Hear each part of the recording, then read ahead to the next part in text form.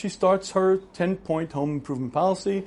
Number one, he's got to get more neat, because if he's neat, he can be more efficient, accomplish much more. And she offers her unsolicited advice how he could be more efficient. And he doesn't warm up to the idea. So she offers it a little bit more clearly, making it more clear that how much more efficient and how much more he could accomplish if you just be neater. And he doesn't act all warm and fuzzy inside. And she makes it even more clean. If you clean up your desk, maybe you could find yourself. And she doesn't get it. And she doesn't understand. In a woman's world, it's very natural to offer a friend help. If a friend is doing something and it could be done better, you offer her help. And the woman who receives the unsolicited advice receives it graciously, because she recognizes that it comes from a good place. If you offer a guy unsolicited advice, you're asking for a fist fight.